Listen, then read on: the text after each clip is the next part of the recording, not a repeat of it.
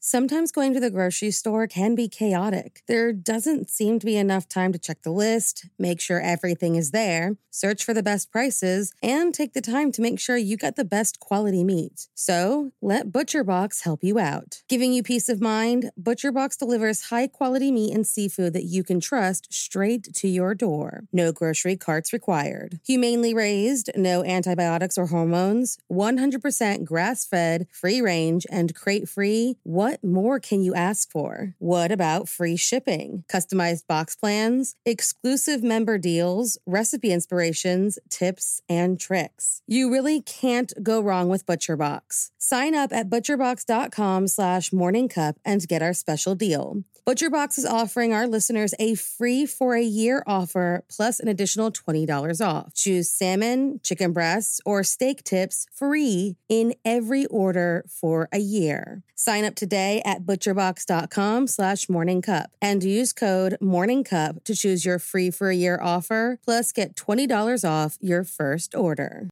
Hey guys, I have a podcast that I think you'll really enjoy.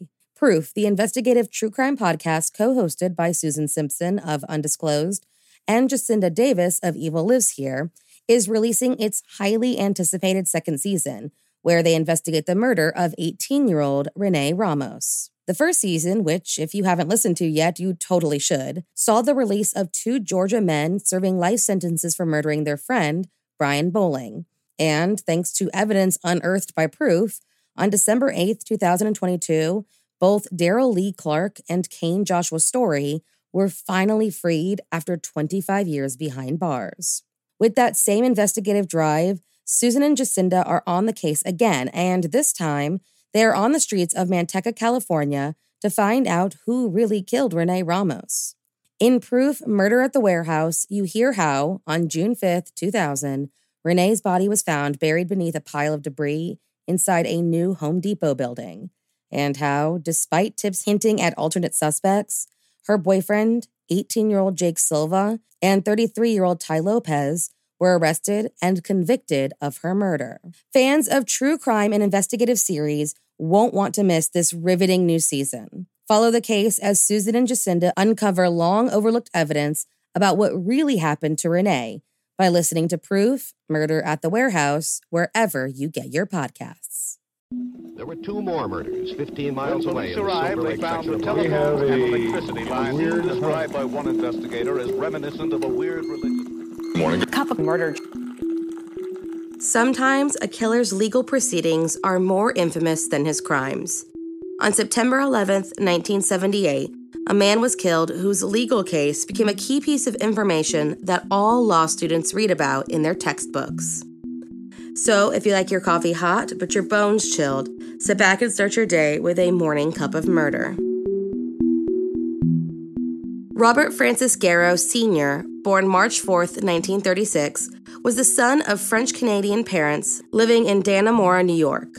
His father was known as a violent disciplinarian who regularly beat his children with whatever was on hand, including bricks.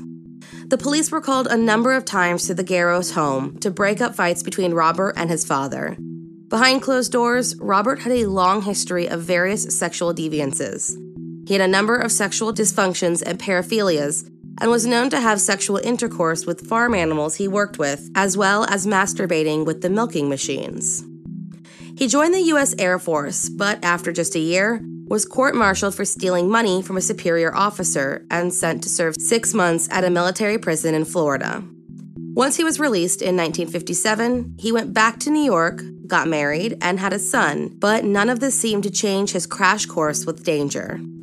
He was fired from a number of jobs for theft, was involved in an abusive relationship with a man he referred to as a sadist, and was arrested for rape in 1961 and served 7 years in prison. Once he was released, he continued raping females, many of which were young children. He was arrested in the summer of 1973 for luring away and raping 2 prepubescent girls from an ice cream truck, and while on parole waiting for his trial, jumped bail and began his life as a fugitive. In July of 1973, Robert, now 38, was charged with the murder of 18-year-old Philip Domblewski.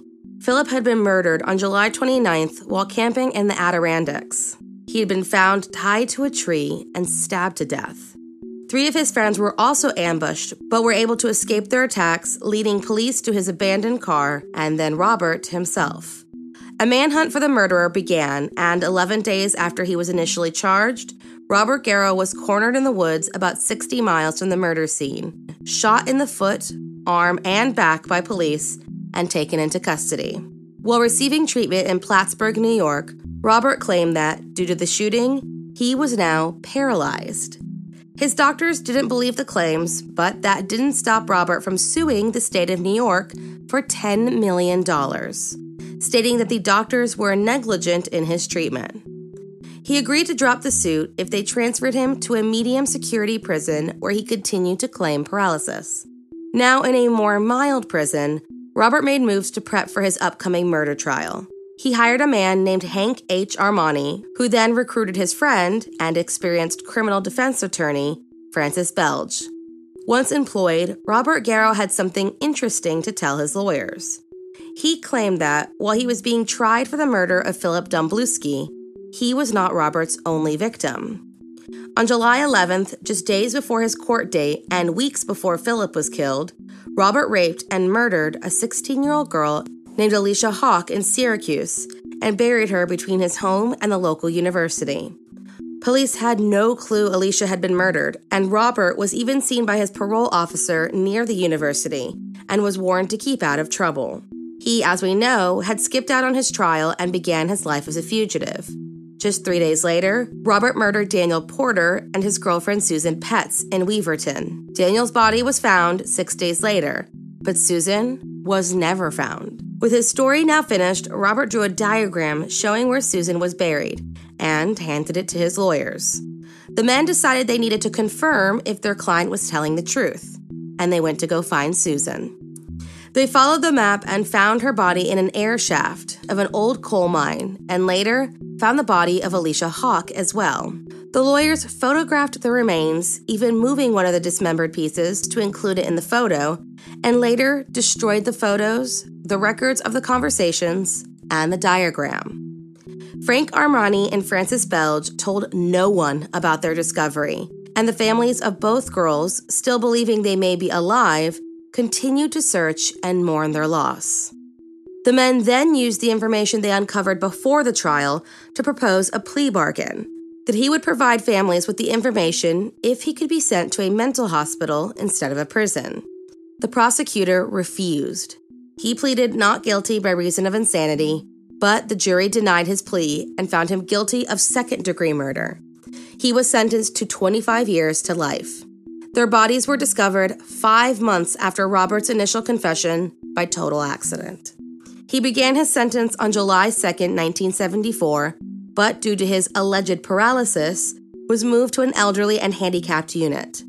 While he sat in a medium-security prison, his lawyers were facing public harassment due to their decision to keep the information about his other victims private.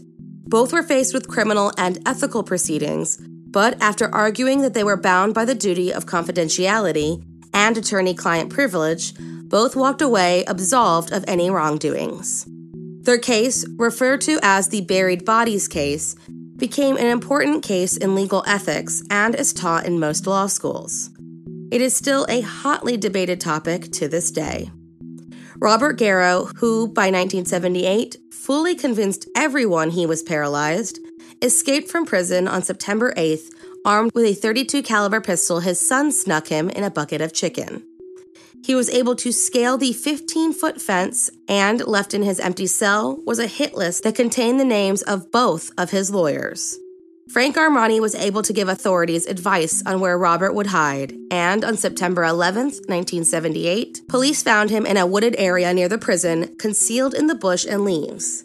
When he began shooting at pursuers, he was shot 3 times by corrections officers and killed on the spot.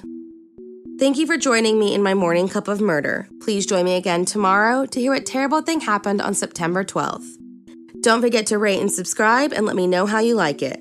If you want to help support the podcast, there's always Patreon or just sharing it with your true crime obsessed friends. And remember, stay safe.